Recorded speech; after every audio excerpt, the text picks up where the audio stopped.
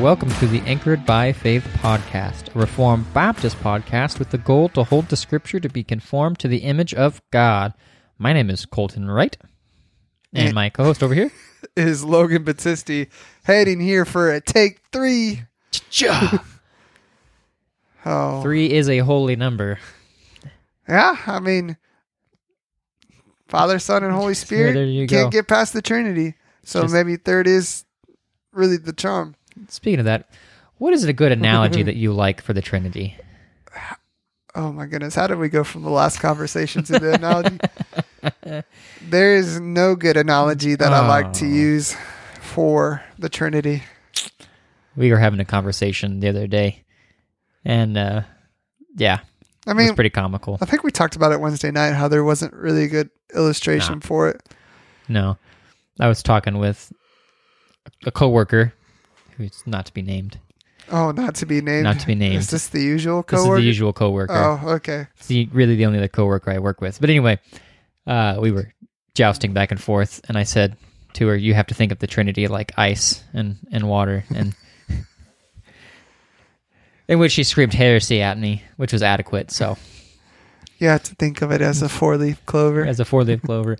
That was a joke. Except it's a 3-leaf. Yeah, it's a joke, guys. I don't actually believe that. It's just comical. Yeah, and I don't believe the 3-leaf clover or anything either. It's partialism, Patrick. Exactly. Which, if we think about it, it's almost time for St. Patrick's Day. Oh, so we can watch that again. Exactly. I made the youth watch it. They didn't understand it as much, but I giggled a lot. When you know church history, and he's like, "That's Sabellianism," you're like, "I know what that is. That's funny." It makes it. I mean, I know it's heresy. About it. Those little satire things are fun, but yeah, they're great. I think my favorite one is the Star C-3PO. Oh one. my gosh, that was awesome! That was awesome. I think you have a demon, right? But so I was thinking about this. And I was going to ask you this, and then I forgot, and then thank goodness this is the third take, because now I remembered it. Oh, boy. So, we typically start off with some banter back and forth, but what are you reading? What am I reading What are you reading? That's something I was thinking about. The only thing that I get to read right now is our Sunday school study book, Unoffendable, and then my commentary on John by A.W. Pink are the only two things I get to read right now. So the A.W. Pink commentary is technically called an exposition of John. I got it through like a 43 set series on Kindle for like super cheap back a few years ago. Oh, I remember you saying that. Yeah, because you were showing A.W. Pink's the attributes of God. Yeah, it has attributes. Yep. And then he's got gleanings in Joshua. And there's quite a few other things in there. I haven't actually got to finish reading through. Yeah, it's a lot of books. It's quite a bit of books. How 43, I think. Oof. It's a lot of books. We're not Albert Mohler here. I don't read a book a week. Yeah, no. And then I also got like the Moody Classics series too. It's pretty good. Yeah. I've read a few of those books. And yeah, those are the big, nice finds I found on Kindle of like large collections for pretty cheap.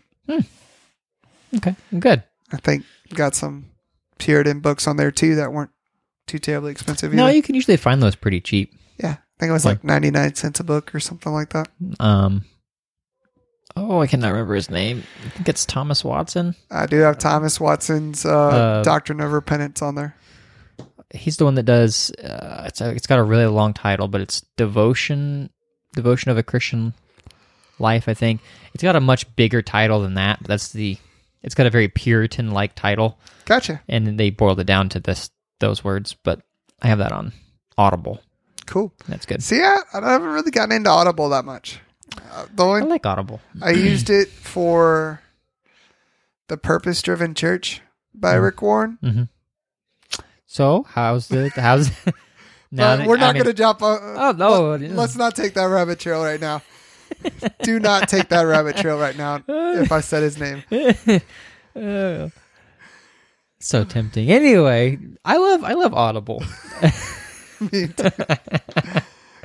I mean, I love Audible. I actually find it helpful because I use it for school. Gotcha. And you use it for your textbooks that Yep, you use I use in it class? for any textbook because I can be listening to my textbooks while I'm at work. Then I got the hard copy at home. I come home, I look at the hard copy, but I've been listening to it all day. So it kind of helps. Cool. That's exciting. It helps. I wouldn't say exciting all the time, but it It helps. sounds like good use of your time. Sometimes, yeah, that is a good transition. I see what you did there. That was very smooth. Trying to efficiently make sure we organize and stewardship our time. That was a very timely timing of my time. What in the world was that? But for those of you who don't know, we've been going over Donald Whitney's Spiritual Disciplines for the Christian Life. And tonight's chapter we're looking at is chapter 8, Stewardship for the Purpose of Godliness.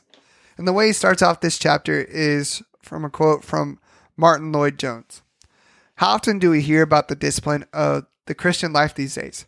How often do we talk about it? How often is it really to be found at the heart of our evangelical living? There was a time in the Christian church when this was at the very center, and it is, I profoundly believe, because of our neglect of this discipline, that the church is in her present position. Indeed, I see no hope whatsoever of any true revival and reawakening until we return to it. I think that's so true. I think how he hits it on the church, the quote about the church being basically time misplaced on an individualistic level.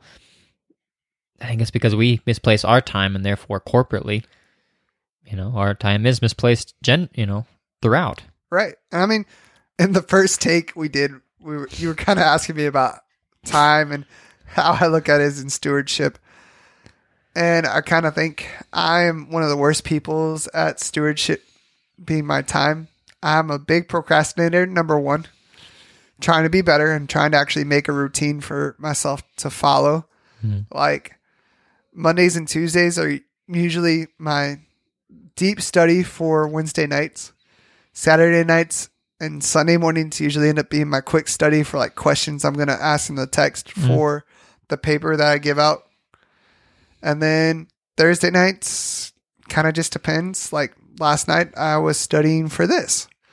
So it seems like I've been studying a lot, but Thursday, Friday, and Saturday are usually our nights that me and my wife study for our Sunday school class with Unoffendable by Hansen, I think is what his last name is. Mm-hmm.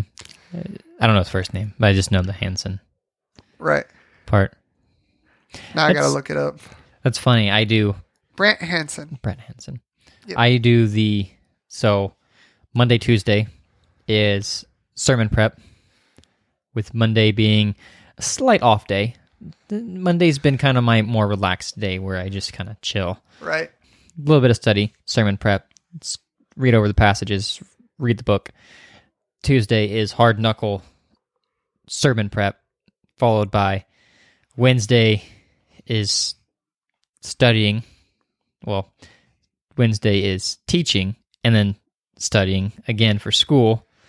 Right. And then Thursday is, oh crap, all my work is due Thursday. Some of my work's due Thursday. So it's crunch time Thursday, Friday sermon prep, with Saturday being the other. I feel like you need to like swap Thursday and Monday or Thursday and Tuesday at this rate. Yeah. So you can actually get your work done before the day it's due. I feel like you're right, and I'm trying to get there. I see what you're saying. It's just my motivation tends to be the problem. Right. I mean, if we think about it, you're really procrastinating like I do. Yes. And you should probably switch that hard-knuckling sermon prep on Tuesdays for the hard-knuckling schoolwork on Thursdays. That way, it's really not hard-knuckling either way, because you still have 2 days to do the schoolwork. You still have 3 days to do the sermon.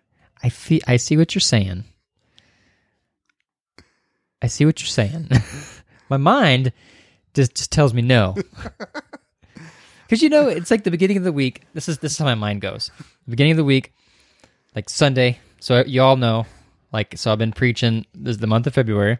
Right. And so it has been super, my weekends are super packed because I have Friday night is usually study, sermon prep, Saturday is 100% sermon prep and whatever schoolwork I can possibly squeeze in with sermon prep dictating it. And then Sunday is preaching, followed by schoolwork until I go to bed because I have to have everything in. And then Monday I usually wake up and I'm like, yeah, I'm not doing nothing today. That's pretty reasonable. But I see what you're saying. But then at the same time, it's like when you open up God's Word, right, and you're trying to just dissect the passage. I'm really bad about. I have to project where I'm going to be, gotcha. or it just is like a looming cloud over my head. Right. But so now you kind of got to look into our weeks and how we're bad at the stewardship of our time. Oh my goodness. Oh.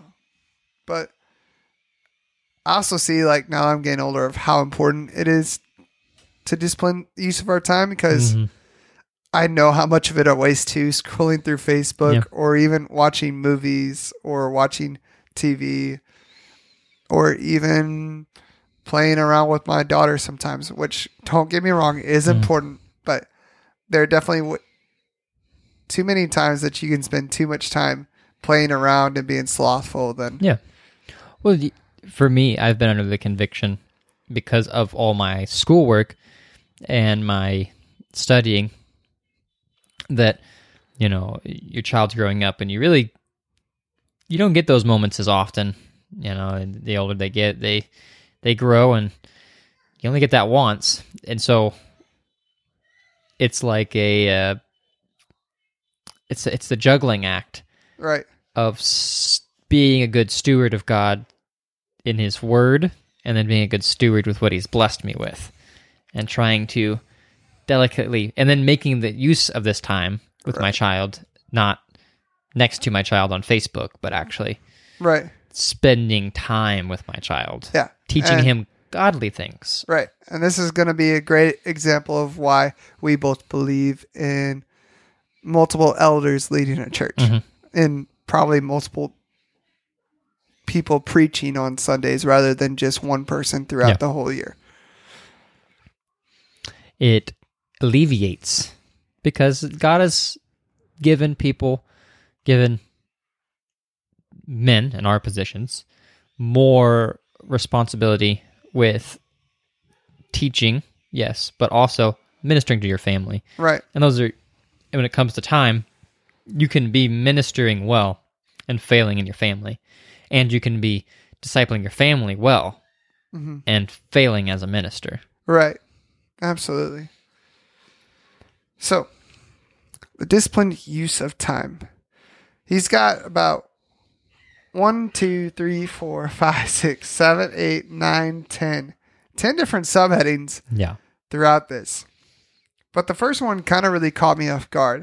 It says, use time wisely because the days are evil. Now, if I tell you that, like, what do you think comes to the top of your head if I said, because the days are evil, you need to use your time? Mondays. Mondays come to my mind. But as my boss would say, every day is Friday. That's a lie. And the worst day it is a Tuesday afternoon. It never goes to Mondays. It's true. I walked in one time to work. If everyone's ever worked with me, like Roman will know, I'll goof off and I'll be like, well, thank goodness it's Friday. And it'll be like, and one day we were working all day and I had her believe it was Friday. It was not Friday. That is terrible. It was. I felt bad at the end of the day. Right. But where Donald Whitney get this from is Ephesians 5:15 through 16. Look carefully then how you walk, not as unwise, but as wise, making the best use of the time because the days are evil. What does that make you think of when the days are evil? I mean, it kind of just reminds me of the state that the world is in right now. I mean, God hasn't completely redeemed us yet. He's not come back for his bride. And the days are evil, so we need to use our time wisely, because part of the reason we're here on earth is to proclaim the kingdom of God is coming. and there's still more people to proclaim to. Mm. And it definitely requires a good use of our time to even think about that. I think, do we want to go in order here? Yeah. Okay. Might as well try to. I won't jump ahead. Sorry. It's really hard. Right? I'll just shut up. I'll save what I was going to say till later. Go for it. Okay. I was like, there's a lot even here in the world that really likes to distract our mind, right? Mm-hmm. Especially from the flesh. Yeah. I mean, you think about the world that we live in. It's mainly focused around like, I don't want to say evil, but like desires of what we selfishly want, which I guess is evil. Yeah, I was going to say, when it comes to today, it's selfishness. Right. You know, it's so self-centered that wasting time on ourselves seems fine. Right. It's actually kind of glorified in society today. You need time to be yourself. Right. But the bad thing is you're deceitful. Yeah. Our hearts are very deceitful.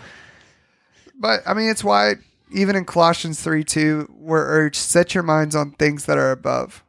I mean, yes, we're here on earth, but we're told to think about what's going on in heaven, that our end goal is to think about spiritual things. I mean, we're told to walk with a purpose here, and that we're of this world, but we're not of this world. Yeah. We're in the world, but not of it. Yeah, that's the way I wanted to put it. Yeah. We are in the world, moving through the world, but our slothness, our procrastination can cause those days to seem so despicable because we've lost that advancement of God's kingdom. Right. And I mean, it really turns us away from using our time wisely to prepare for eternity. Mm-hmm. I mean, which you think about our Christian life growing in sanctification and growing and to be more conformed to the image of God. Right. That is a institution that is for all eternity. Right. I mean, right now, me and my wife are kind of looking into a group to help us learn about wealth and making wealth. But invest. Give me $200 and I'll double it in 6 months.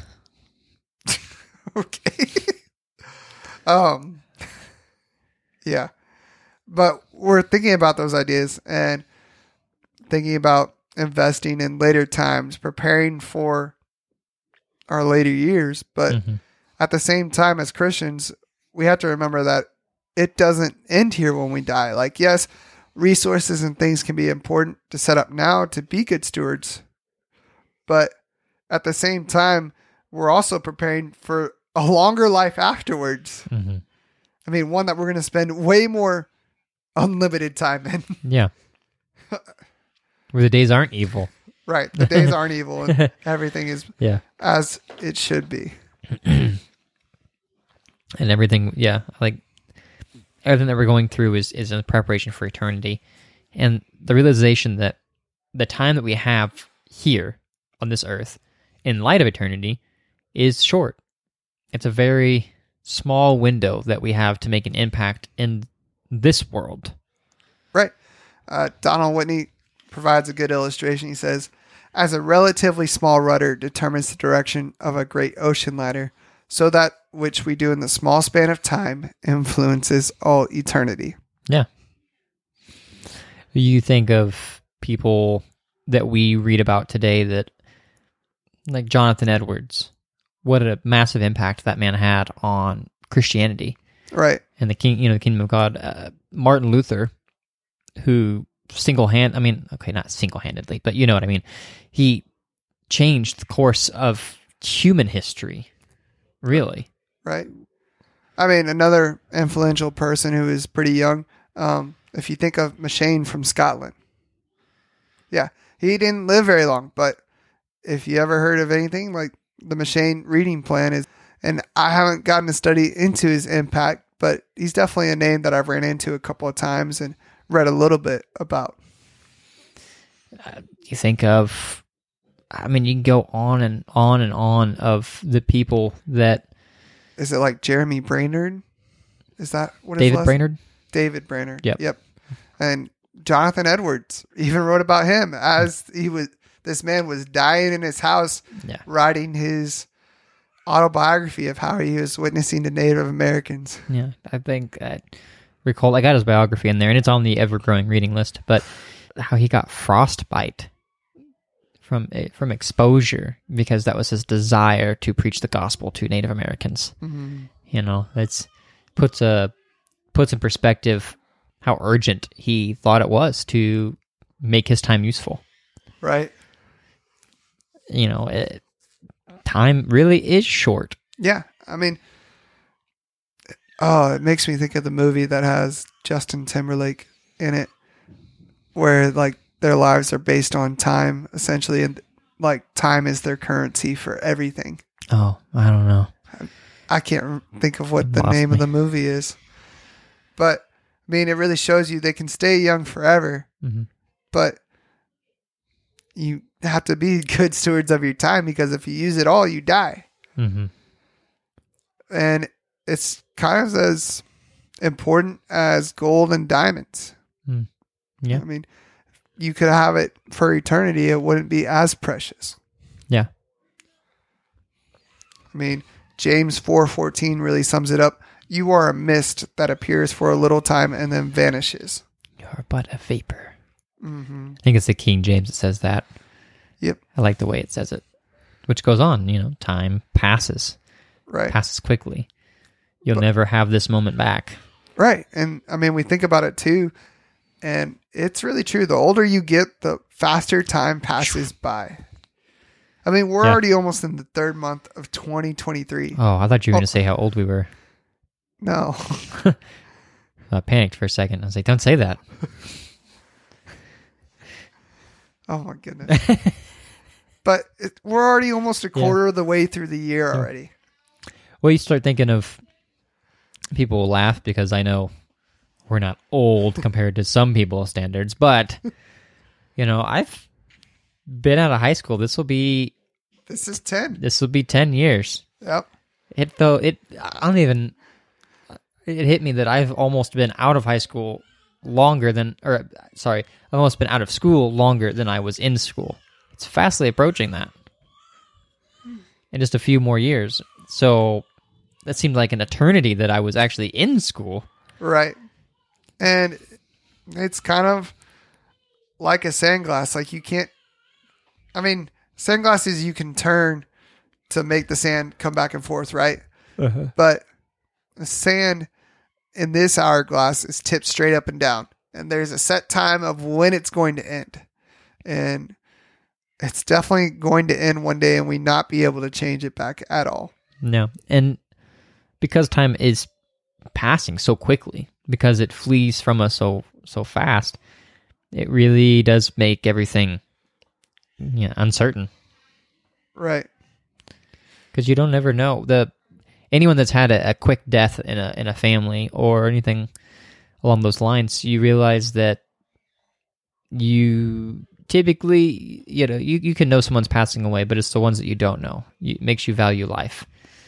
Right. I mean, it's those instances of one car wreck away, one accident on a football field, that freak accident that comes out of nowhere. I mean, there's multiple situations where death is just breathing down our necks and we don't even know it, and then comes and snatches us away. I've done a lot of really stupid stuff in my life, and so death has been very near. But God has been good. God has definitely been good. God has been good. Right.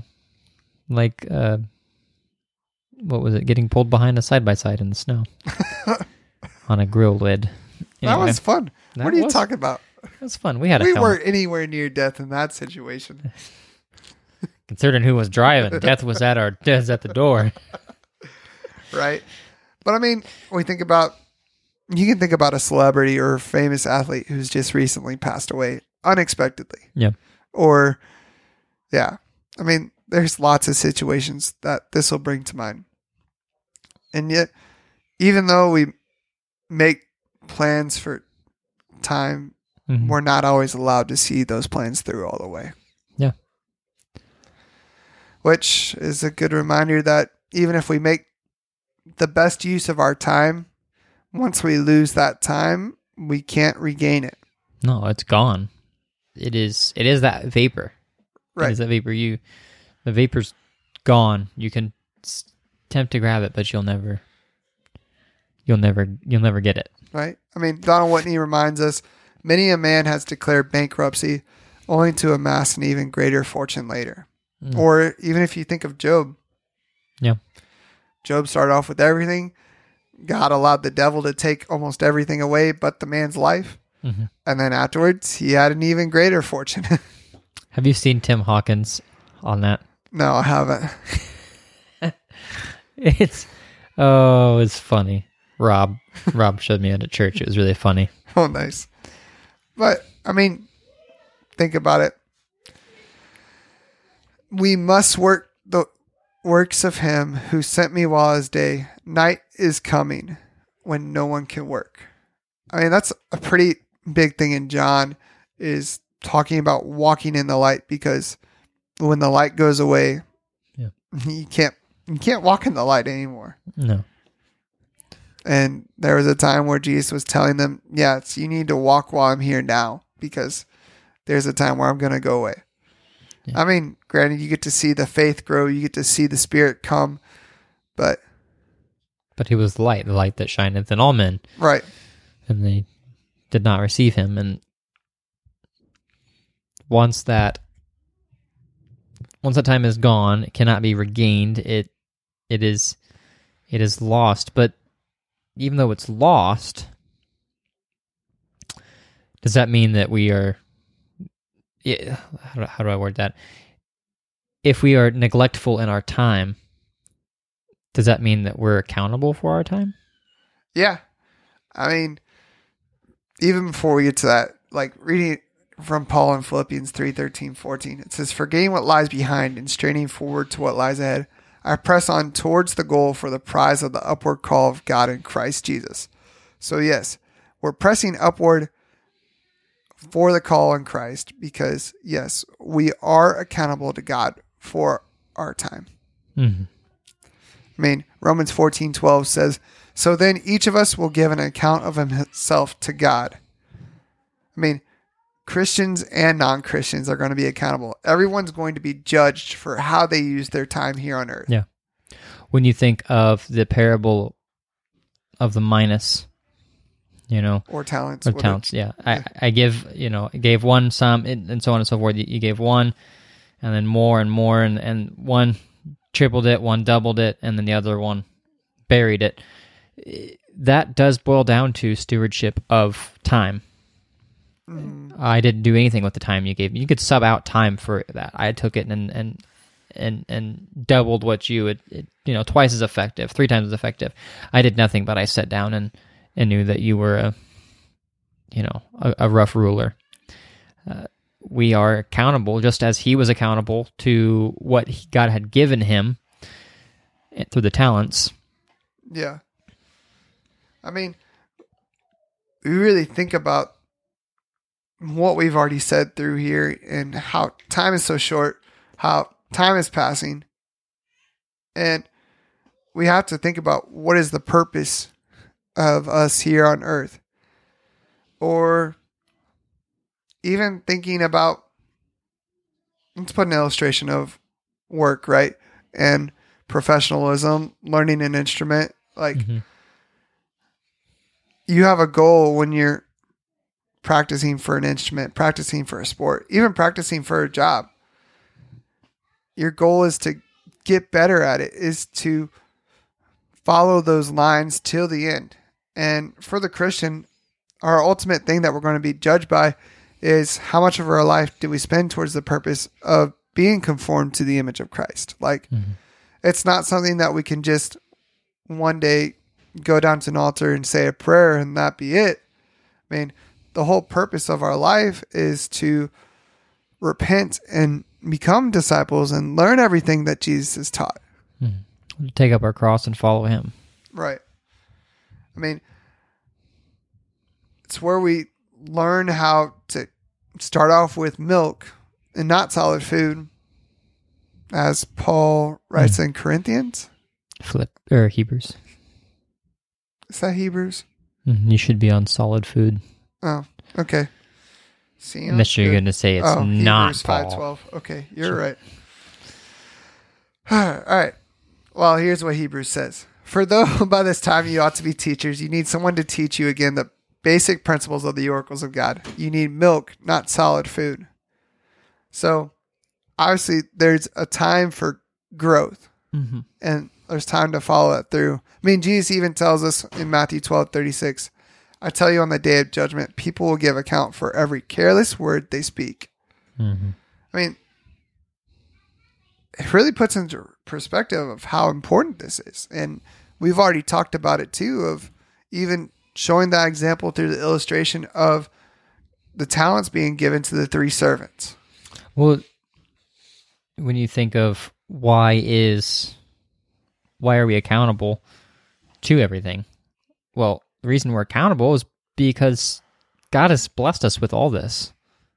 Right. It is not as if you are a simple person walking around in a universe that doesn't care about you. You have a God that created you. You have a God that sent his son in the world to die for you, to atone for your sins, to give you the very breath that you breathe while you're wasting your life away. He's still extending grace and mercy to you. So all of this is out of love, and the TV that you're using to waste your time is a TV that God essentially created. God created the people. That was part of his plan. All this stuff is part of God's world, and you aren't cultivating it for him. Instead, you're wasting away in your own selfish passions. Right. I mean, we are creations who were created for a purpose to use, and not for our own selfish desires, but to willfully follow him. When you think of the sin in the sin in the garden, it wasn't eating the apple, but it was the disobedience. Right. We are commanded to the first commandment, to have no other gods besides him. And where do you know where your allegiance lies? You know by how much things you sacrifice to said thing. If someone were to take time, because time is a massive sacrifice, and placed it on an altar, what would the altar be? Would it be God's altar, or would it be the altar of your self-seeking passions? Right. Would it be, if your time was a material thing, where would it be placed on the altar? Right. I mean, think about it. If you could view it on your wrist like that movie, where would the most time that you would draw out be given to? Because when you put it in that perspective, I don't think there's really any one of us that would say, yeah, I would feel wonderful with the time that I have sacrificed to God. In comparison, you'd probably think, I need to dedicate more. Right. Yeah. I mean, it's so easy to think of how easily we lose it, right? And that we lose it to things such as scrolling through social media, watching those nice reels and funny reels sometimes, or even our favorite TV shows and movies. I mean, think about Avatar 2. I mean, that movie's 3 hours long almost. And that's not just the icing on the cake. I mean, there's multiple other movies that are like that in perspective. And we spend time like trying to binge a whole episode series in a week. Yeah. When you add up how long do you spend scrolling through Facebook? How long do you spend staring at the refrigerator for something to snack on? How long do you spend, staring off into space? I mean, all the things but you can't dedicate even 5 to 10 minutes to God throughout your day. And really, we should be dedicating way more than that. Right. But I've heard many people say, I just don't have the time to do XYZ. Right.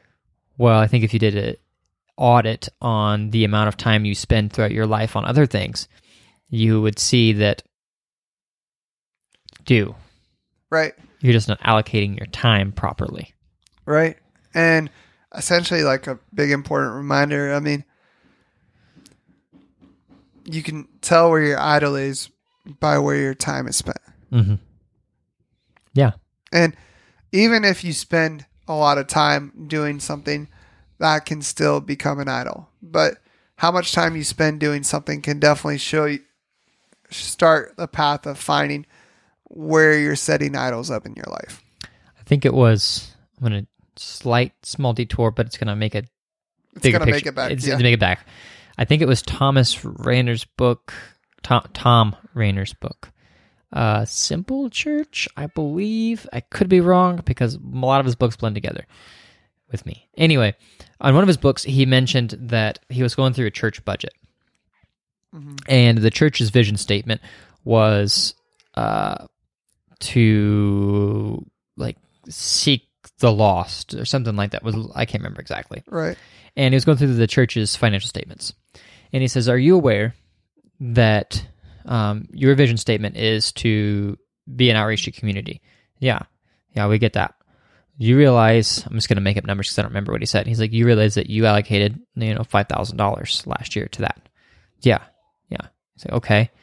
But do you realize that you spent $10,000 on this subject over here?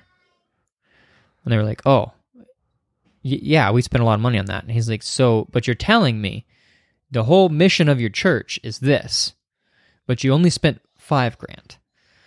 In reality, your money says this is what your priorities are, because money, time, hand in hand, tend to go where your priorities are. Right.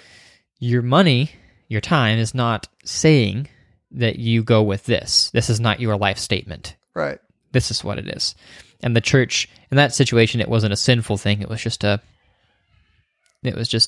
different ministry goal. But right. In our lives, when we do that inventory check, we say that we're Christians, that we're bought by the blood of Christ. And yet, if we did an inventory check, we're probably more in line with how much, a Netflix membership than we are our Bible. Yeah. I mean, if you think about it, and Donald Whitney kind of reminds us of this, except for the fool, no other character in the book of Proverbs draws the scorn of Scripture like the slothful sluggard. And what did he say? The slothful man,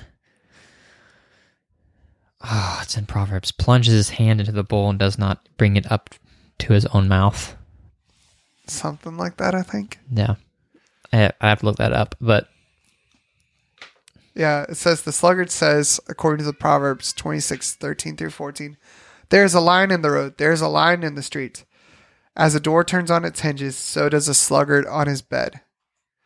I mean, sluggard is the one who will tell you that the sky is falling, and not be able to get out of the way. It says, a slothful man hideth his hand in his bosom, and will not so much as bring it to his mouth again.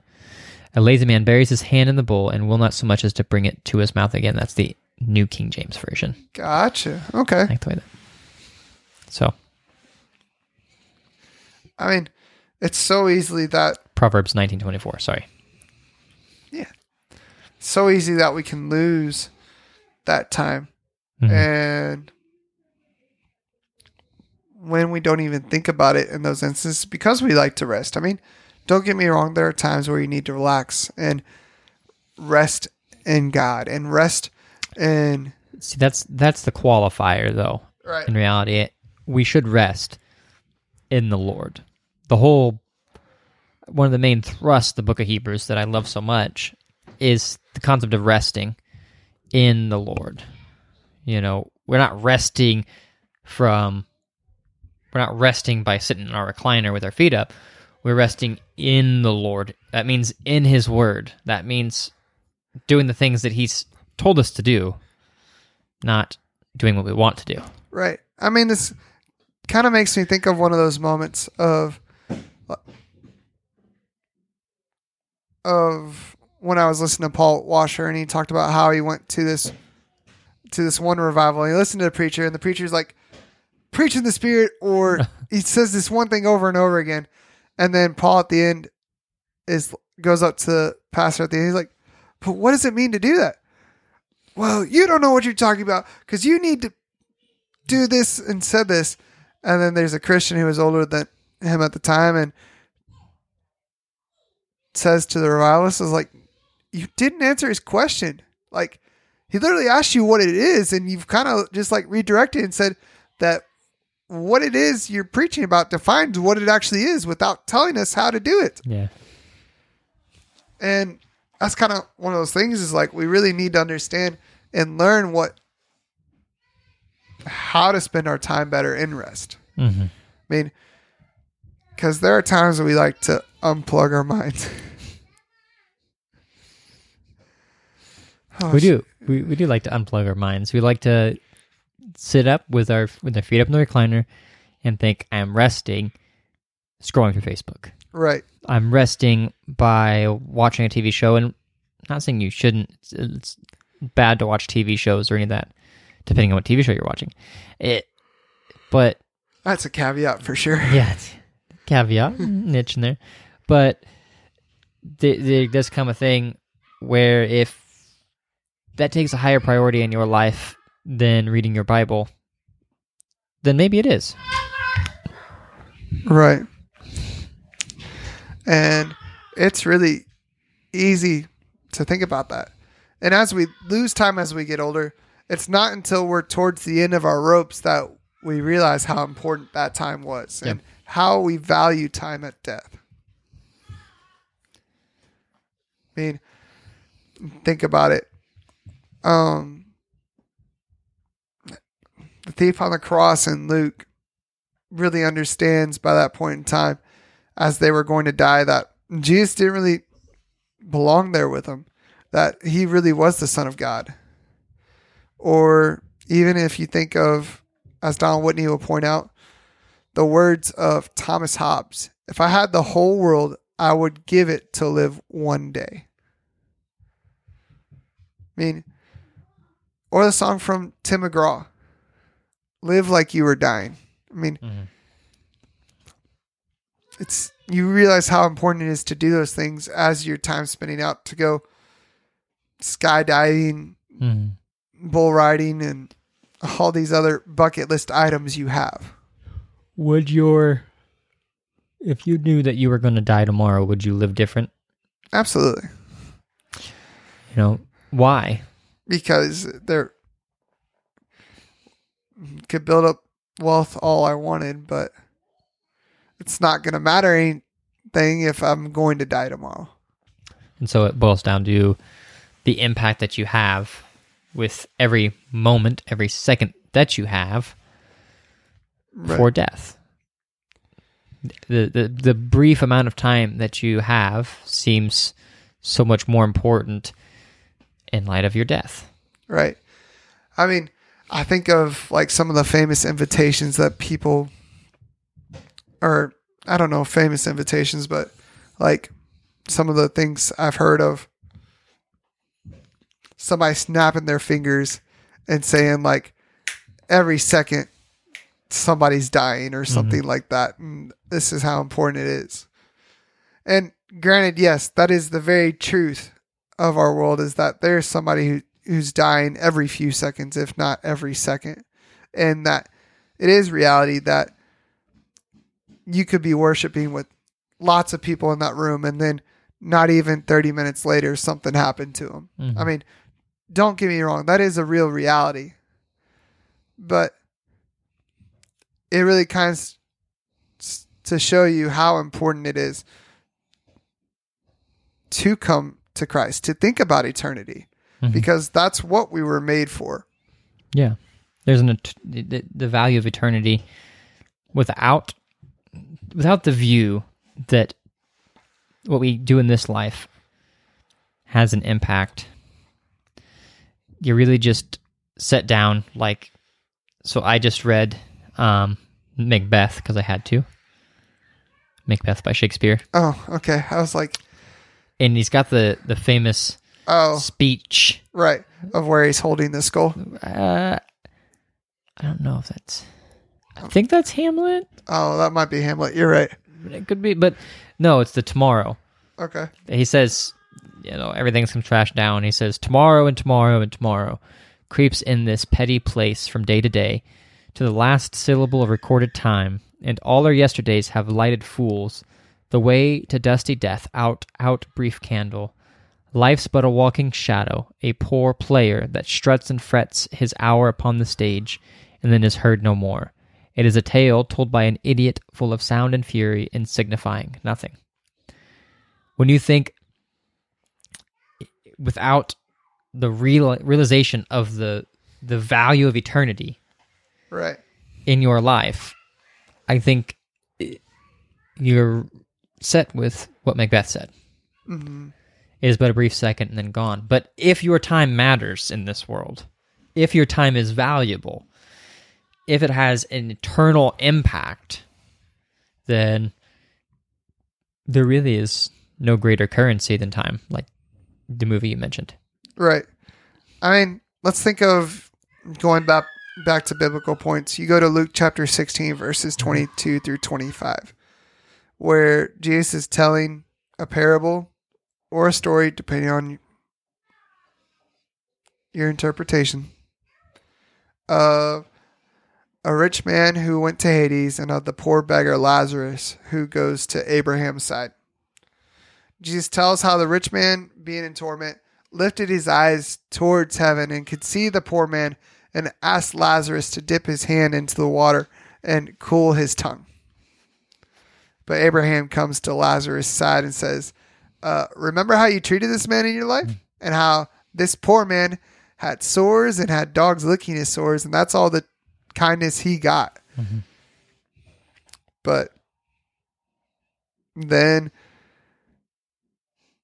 the man's like, send Lazarus back to earth so he can witness to my brothers. And even then, Abraham said, even if this Lazarus went back, they still would not listen. And it's really shows importance to us of, this life really does steer what's going to happen in eternity.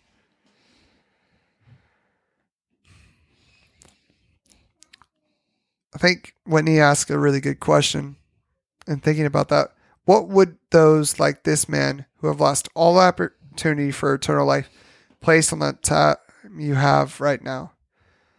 Richard Baxter asked, doth it not tear their very hearts forever to think how madly they consumed their lives and wasted the only time that was given them to prepare for their salvation?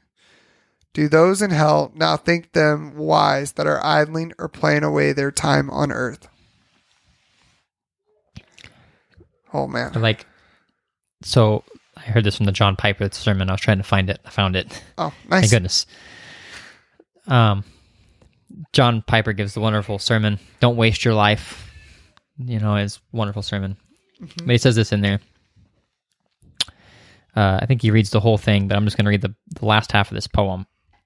Only one life, yes, only one. Now let me say, thy will be done.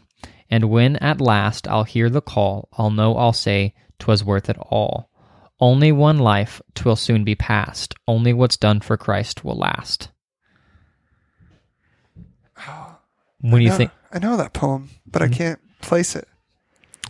You think of all eternity, everything that we build on Christ's foundation. That means our life as a living stone in that wall. You don't see many walls where the stone comes out and then walks around for a while and then jumps back in the wall. We are built, mortared, fixed in the wall of the foundation of Christ's church, and that's the only thing that will last through all eternity. Well, even sticking with the whole John theme, you think of Jesus saying, I am the vine. Mm-hmm. I mean, what happens if you take a branch away from the vine? It doesn't exactly live by itself. I mean, No. it doesn't get the nutrients it needs on its own. It dies and withers. Mm-hmm. It is cut off. It's cast off from its source, from the life itself. Right. And even as Christians, it's so much more important because we forget the ideas of what Paul has said in 1 Corinthians 6:19 through 20. You are not your own, for you were bought with a price. I mean, the idea of your life and your time belongs to God now. Yeah. It's not his life. It's not your life. It's his life. Right.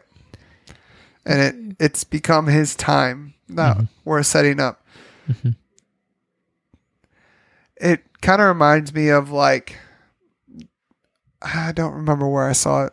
It's probably in here, but they talked about Joseph and Potiphar. I mean, Joseph is eventually put to where he's in charge of Potiphar's house. He's put in charge of the guards. He's even put in third place in Pharaoh's kingdom, correct? Mm-hmm. But, I mean, all those times he could have used for his own self-interest, right?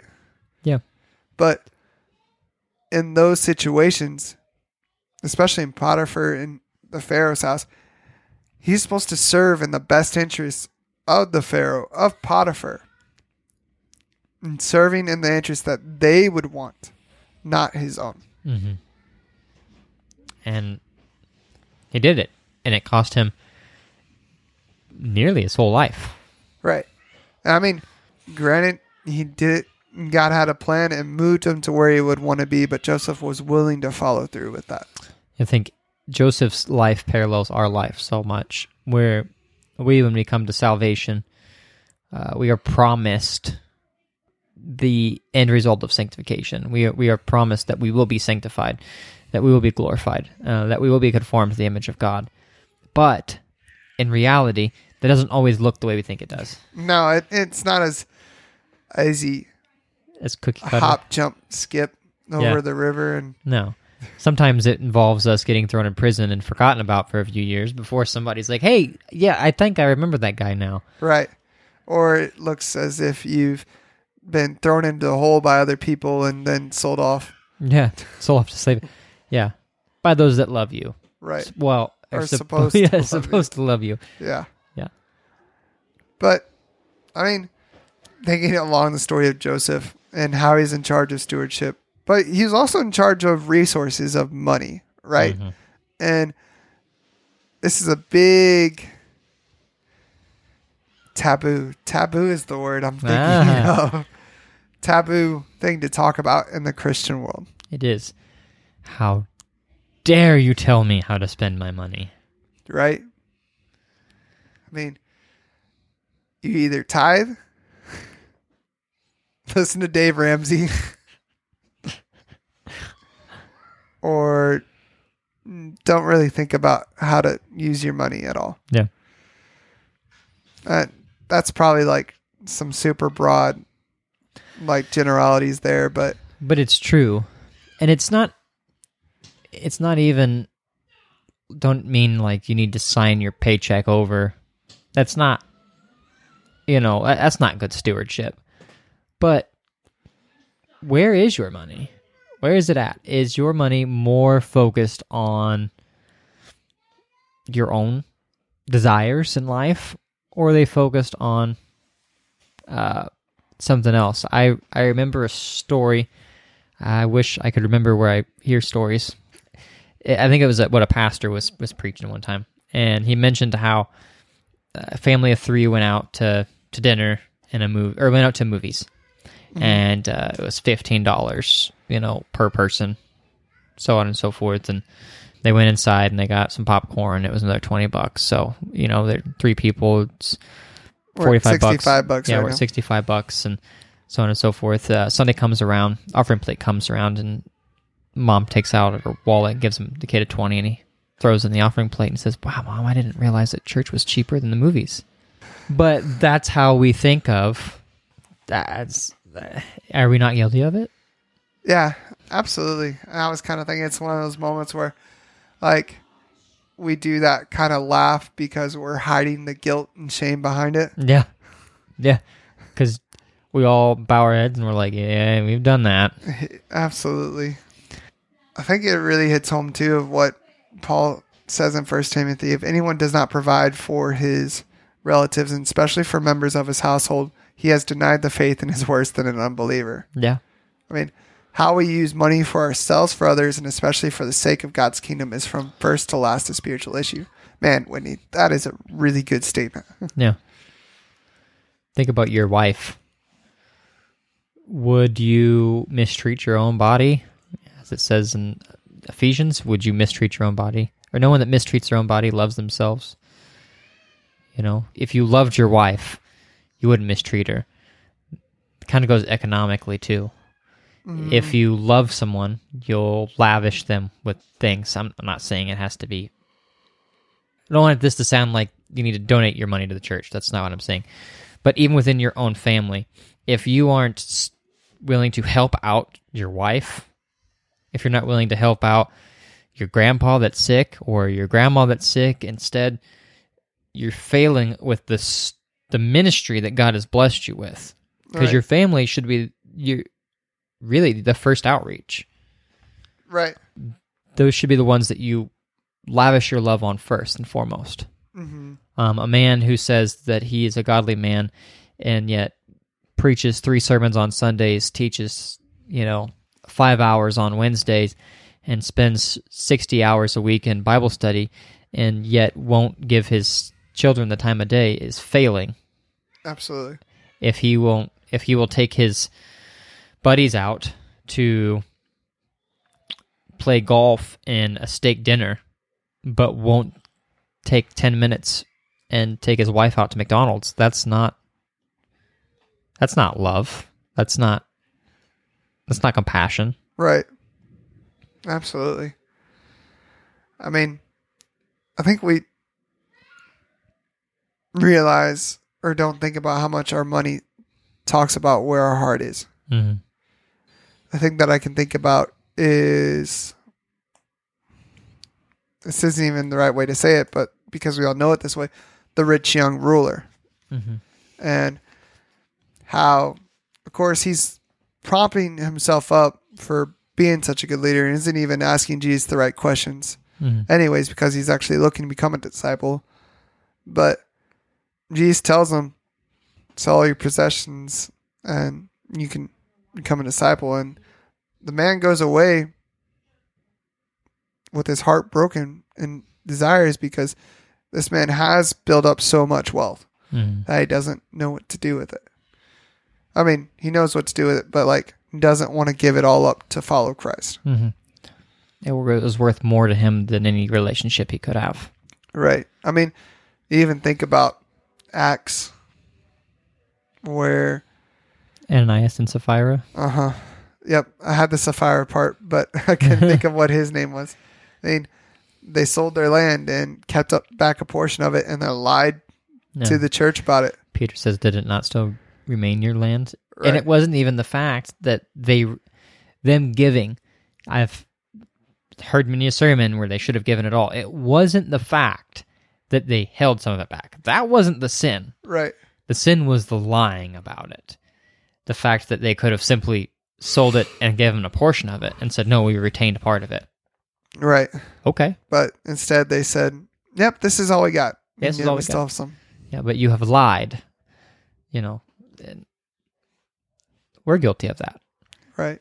I love my church. I love pursuing the lost, but I'm going to spend more money at Starbucks than I will giving to the homeless ministry, at the church. Or I will spend more at McDonald's throughout the week than I would about the family that's, the man just lost his job at church and he can't feed his family. The analogies go on and on and on, but I don't even know if analogies are the right way to say that. I mean, those are all true statements that really occur in our own churches all the time. Yeah. But, I mean, the reason that we're even saying we should follow through these things is because God owns everything we do. Yeah. Psalm 24:1. The earth is the Lord's and the fullness thereof. Or in Exodus 19:15, all the earth is mine. Job 41:11, whatever is under the whole heaven is mine. Mm-hmm. I mean, literally, he created everything with just words. And he is the one who existed before. And will continue to exist no matter what. One of the whole reasons we were placed here on earth was to have dominion. And he's given us dominion over what he has created. Yeah. To make us stewards. Our whole life is to be stewards. Right. We think of stewardship as a negative thing so often, and yet it was part of God's plan from the very beginning. Absolutely. And, you know, I think of the new heavens and the new earth. Don't think people think we're just going to be fat babies playing on harps and clouds, but stewardship is still in the new heavens and new earth. Right. Like, it's still part. I mean, even when I think about it, I kind of think back to how Israel was kind of set up in the land of Canaan, how God had given each tribe its own land, and then even had a way set up for when people would become slaves of other owners, right? Mm-hmm. Like at the end of 49 years, I think, Yeah. during the year of Jubilee is when people were supposed to be allowed to let go and have their land reclaimed if they had sold it or had given it away in slavery kind of idea. It's pretty big. You get back what you gave. Right. It really does kind of just stem from that first commandment of not pursuing God in his rightful spot. And I really like this question that Donald Whitney asked. It says, so the question is not how much of my money should I give to God, but rather how much of God's money should I keep for now? Yeah. It's a blessing from him. It's his money. We're his. We should pursue his interests. It shouldn't be our interests. I mean, that's a huge perspective change. Mm-hmm. And it kind of makes me think of I did a training session the other day and we kind of looked over what words to use and not use in a sales approach. There's words that you want to use and words that you don't kind of want to steer away from, I guess, because you don't think of the difference in how they actually change a person's viewpoints on things. This is going to be really expensive. Yeah, I mean... That's probably not a word you want to say. Right. Or instead of telling them no, I mean, you want to try to find a different way to say that. New. No. Nah. But, I mean, or instead of using mechanic, use technician. Yeah. Because, mechanic has one idea in your mind and then technician has a different. Specialty. It seems special, like a specialist. Right. I mean, we don't think about the words that we use and how they have different viewpoints. Mm-hmm. And there's better ways to phrase things. But I don't even know where I was going with that anymore. Oh. But when we think of this question, we need to change our viewpoint like this of realize that everything is God's on earth. Yeah. And that the resources that we are given come from God in the first place. And we can easily so get caught up in saying, Lord, bless this food and nourish our bodies, and thank you for giving it to us. But in all reality, that's what it is. Mm-hmm. And besides it becoming a repetitive motion, we need to try to keep that perspective fresh. That really is God's blessing. It really is his food that he has blessed us with. Right. I mean, even in the time of where we get to fellowship at church with other people, I mean, we're not just there to look good in front of the public. No, we're there because God has blessed us by giving us his son to die on the cross, or else we're there for nothing. And then the other people are there because God has worked in their hearts to bring them here to this point and done a mighty work in their lives to bring them there. I mean, you don't get to always hear everybody's testimonies in a church. No. And maybe that's one of the issues we have, is we don't take the time to learn how people have gotten to that point. Do you mean we're not good stewards of Christ's body? We're not good stewards of relationships. We like to stay in our own cliques. We do. And we might get to learn one or two people's how they've gotten there. Like, I know how you came to Christ just a little bit. I think you know how I came to Christ. I don't know. I feel like we've talked about it. Yeah. It's been a few years. Yeah. But, I mean, I did give a sermon over mine, so yeah, it is public. And I've given one about mine before a long time ago when I first started preaching. But it's really so important that we do take that time of not just time and money, but how we spend investing in the other people of our church. Spend time investing in our own families. I mean, that's one of the biggest parts of the Great Commission, is making disciples. I mean, baptizing them and getting them to repent are all good things, but there's also this time of investing in teaching them everything that God has commanded us. Yeah. But before we get on to that rabbit trail anymore, let's kind of go back to where we're going over money. So, one thing that he said to me, that he said was, giving really should be planned. Yeah. It shouldn't be so spontaneous all the time when it comes to money. Right.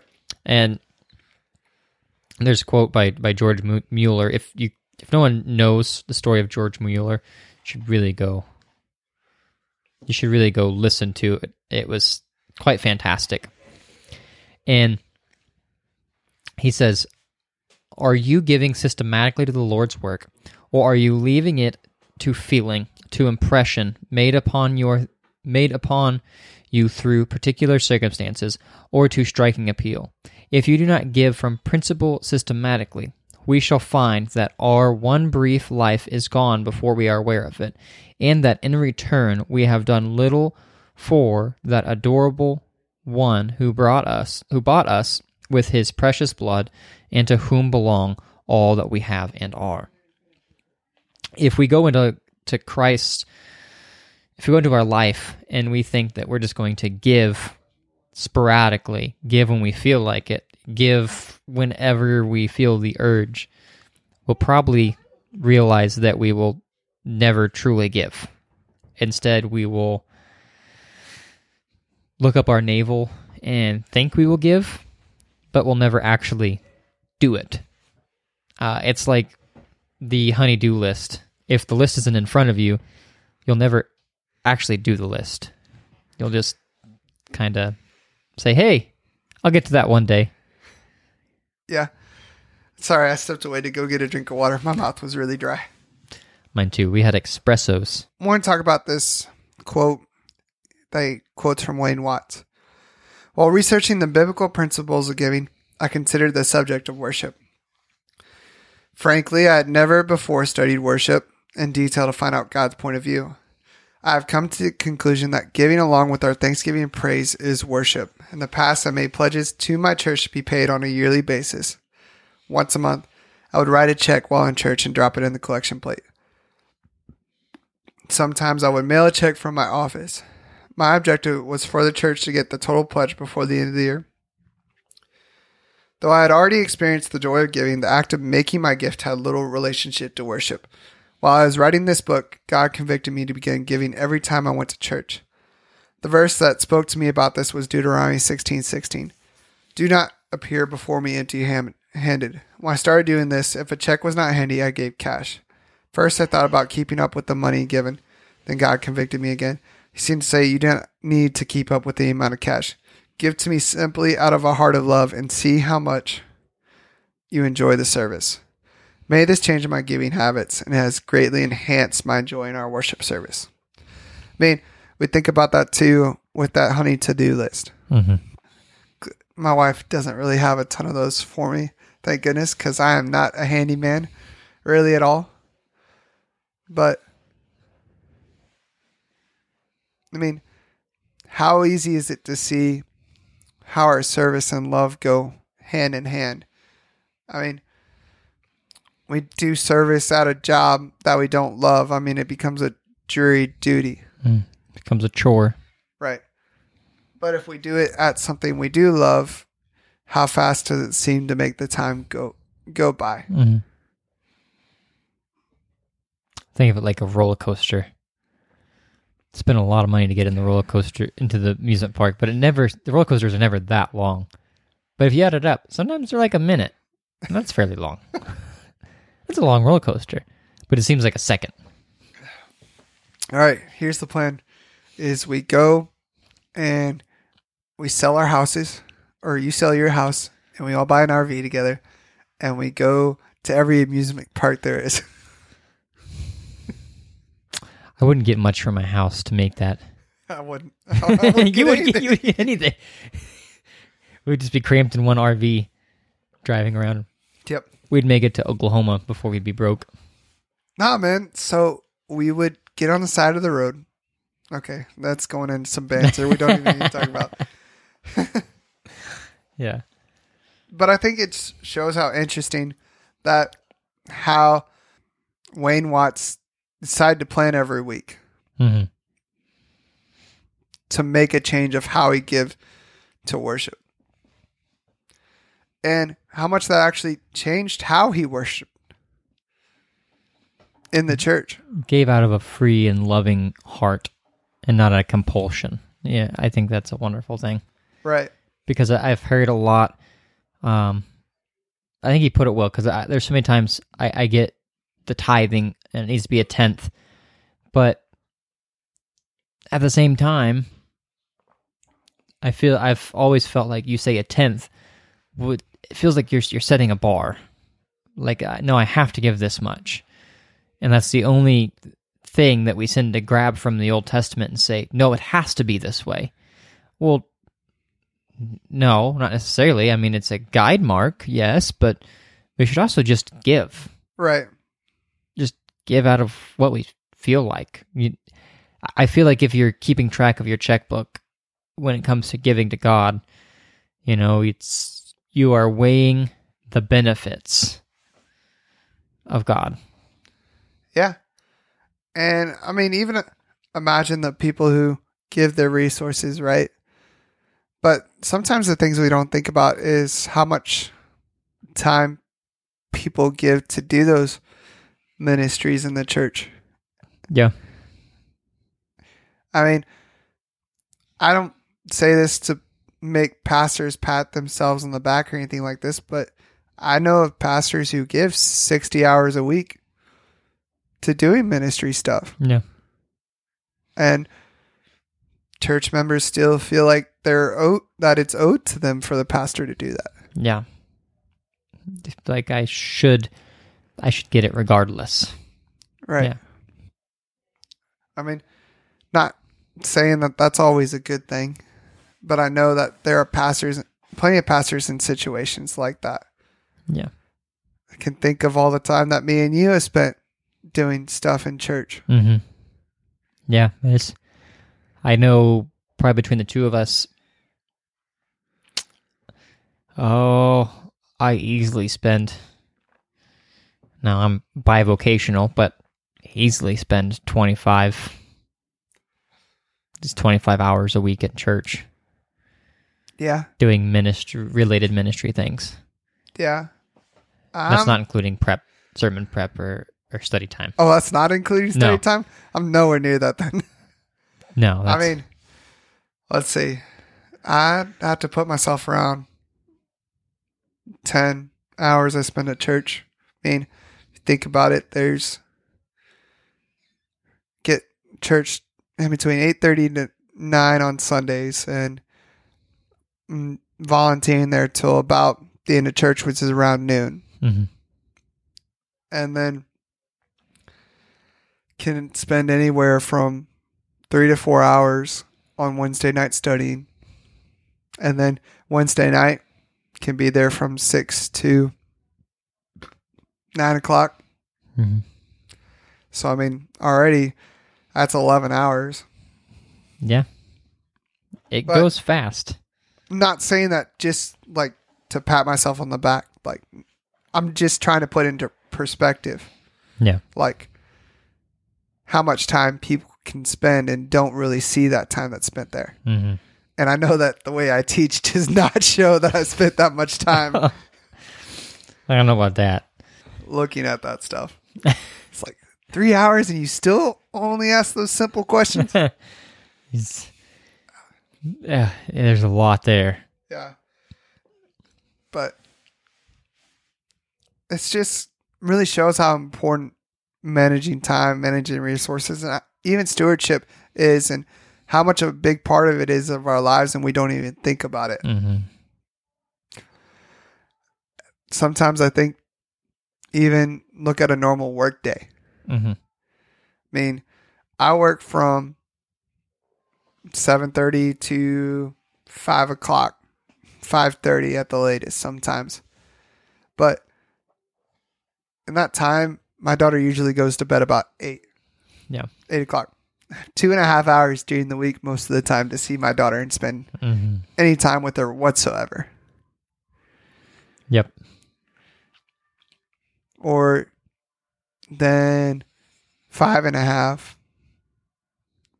to spend with my wife and my family as a whole. Mm-hmm. I mean, that sounds like a lot, but in reality of things, like, it's not at all, because sometimes you have to plan on, hey, this is me cooking dinner, or this is her cooking dinner, or this is her finishing up something she was doing. Mm-hmm. Or doing laundry, or doing XYZ, or Right. whatever else that cuts into that time. That's not all those hours just sitting around. That's just life. Yeah. It's just life. And you put that in comparison to, let's say, how you spend your time at church. You kind of can weigh, yeah, I spend a lot of time there. Yeah. But how does that all reflect on how much we spend in faith? Like, we talk about how much time we spend at church, or even how much we've given towards offering and other things. I mean, how much does it show our dependence upon God? And sometimes we don't really think about that when we're giving. Yeah. We just kind of give because someone else is giving, or we feel as if it's the right thing to do, but how does that relate to us trusting in God? Right.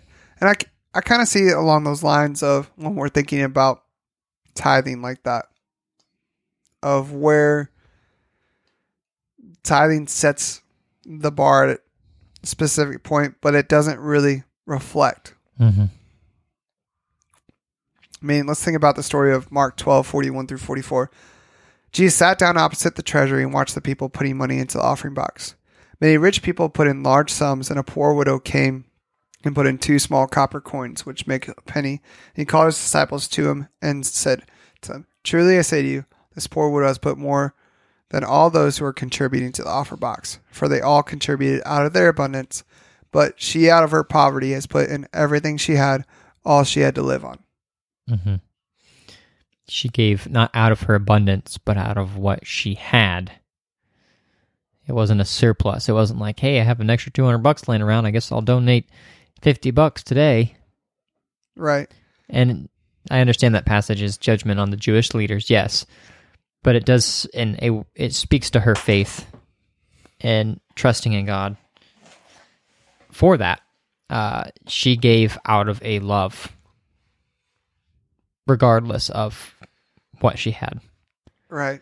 And today, I see so many people when it comes to financially, and I will speak spiritually or servitude, serving, as a sign of stewardship, that they'll say, I don't have time for XYZ. I don't have time to do any type of ministry in the church. Right. To help at all in any capacity.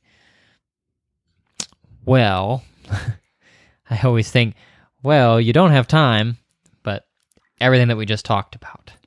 Right. I mean, it really puts in perspective of how much time and even giving that we got to learn how to be sacrificial and generous with it.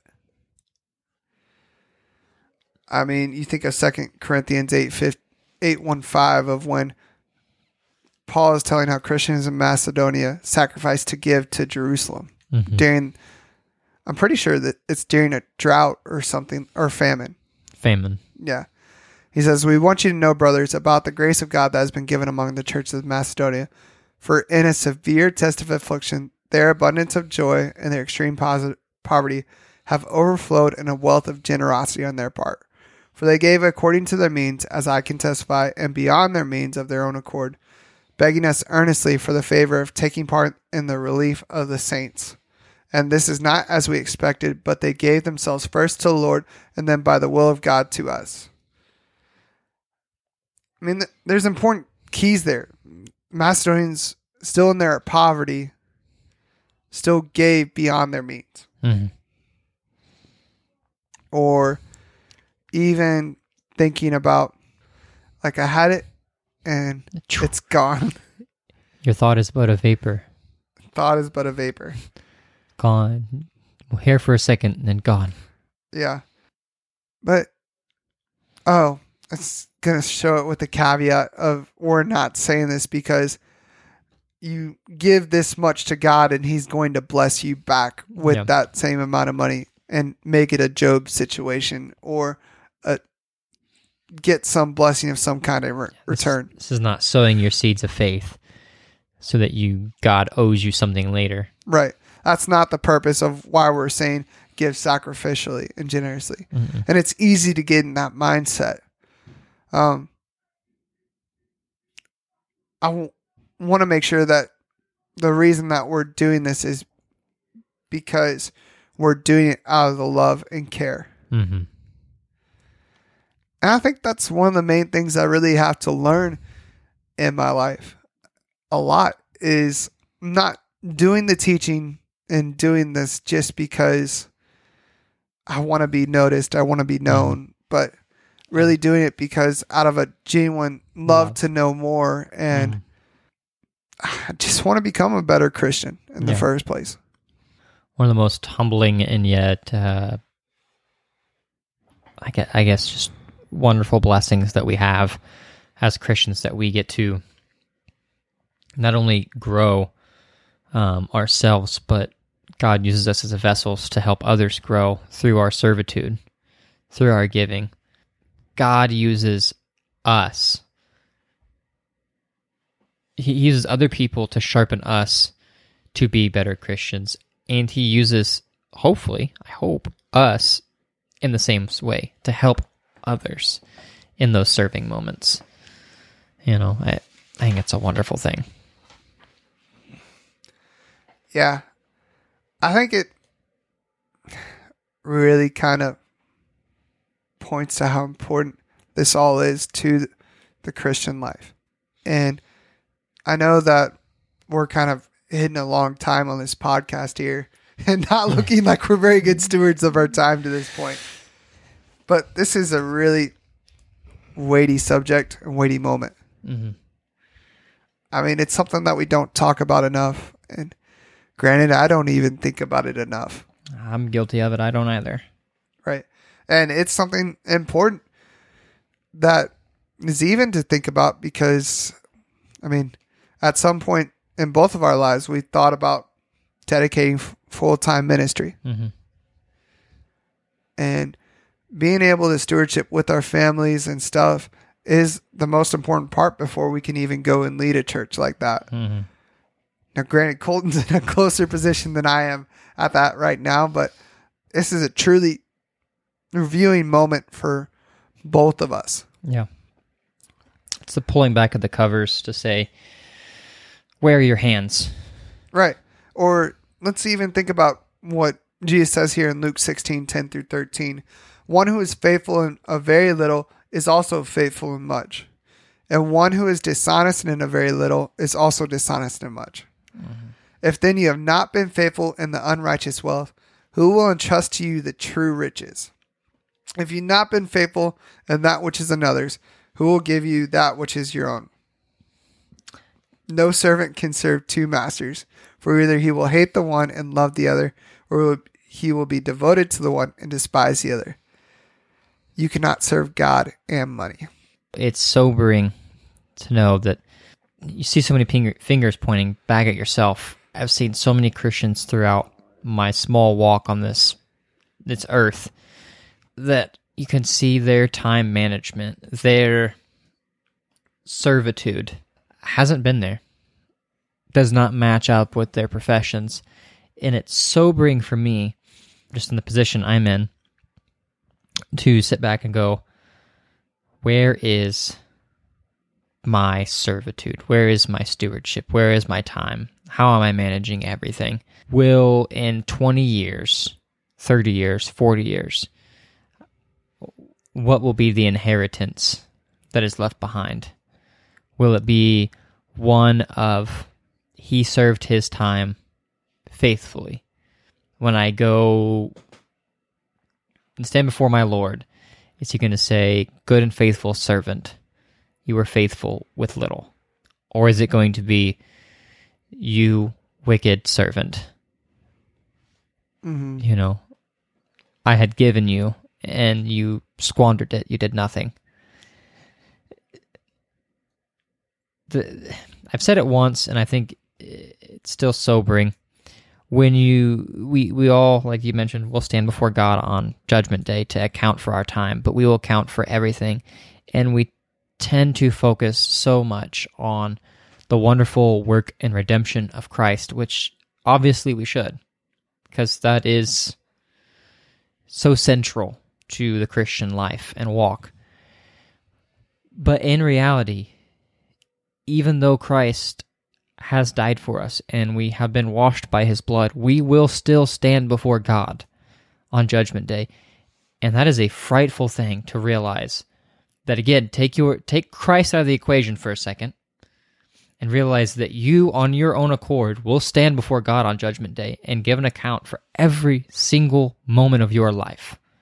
Every idle word, every despicable thought, every time that you could have served, that you didn't, every selfish action, you will answer for God in that situation.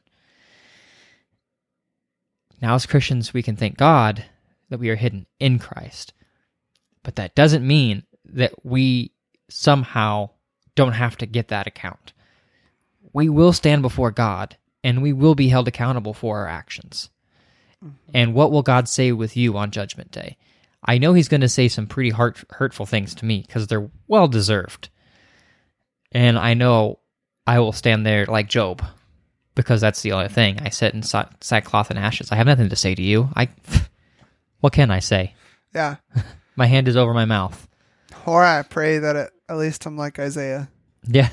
I am a man of unclean lips, of a people of unclean lips. Yeah, I hope maybe I can muster those words, but I realize that whatever he says is just and true and despicable, and I am despicable. But I really hope that list is a lot shorter than what it could be. Just even thinking about all these things and even kind of talking about them and bringing them out of Donald Whitney's book kind of really sets a mirror in front of you that you kind of have to look at and deal with the ugly side of things.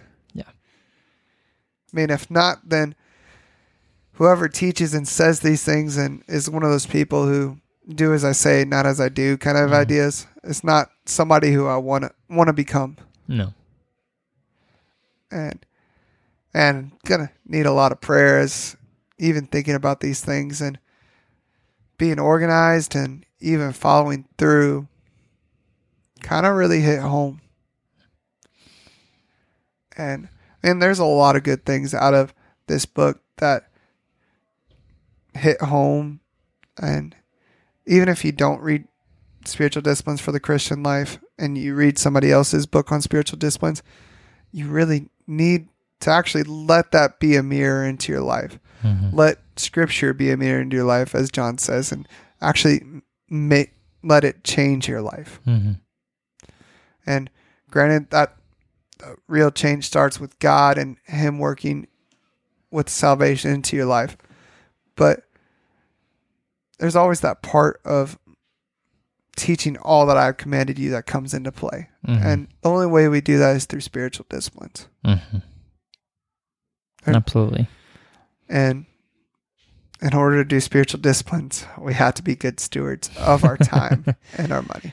They all seem to come back full circle upon themselves. Right. I mean, it's all something that's planned and all that's something that's done diligently. Mm-hmm. But I think at this point in time, we really need to start wrapping up. So guys, I really want to thank you for listening to Anchored by Faith. You can find us on most major podcasting sites or find us at anchoredbyfaith.podbean.com. You can even find us on Twitter at ROM829ABF. Feel free to be on the lookout for our new podcast coming up. Right now, we're getting about one in a month, but I just want to thank you for listening and taking the opportunity to help us. And hopefully we help you to be conformed to the image of God, because that's the goal here. And I hope and pray that you get as much out of this as we do. So my name is Logan Battisti. And my name is Colton Wright. Thanks for listening, guys. And God bless.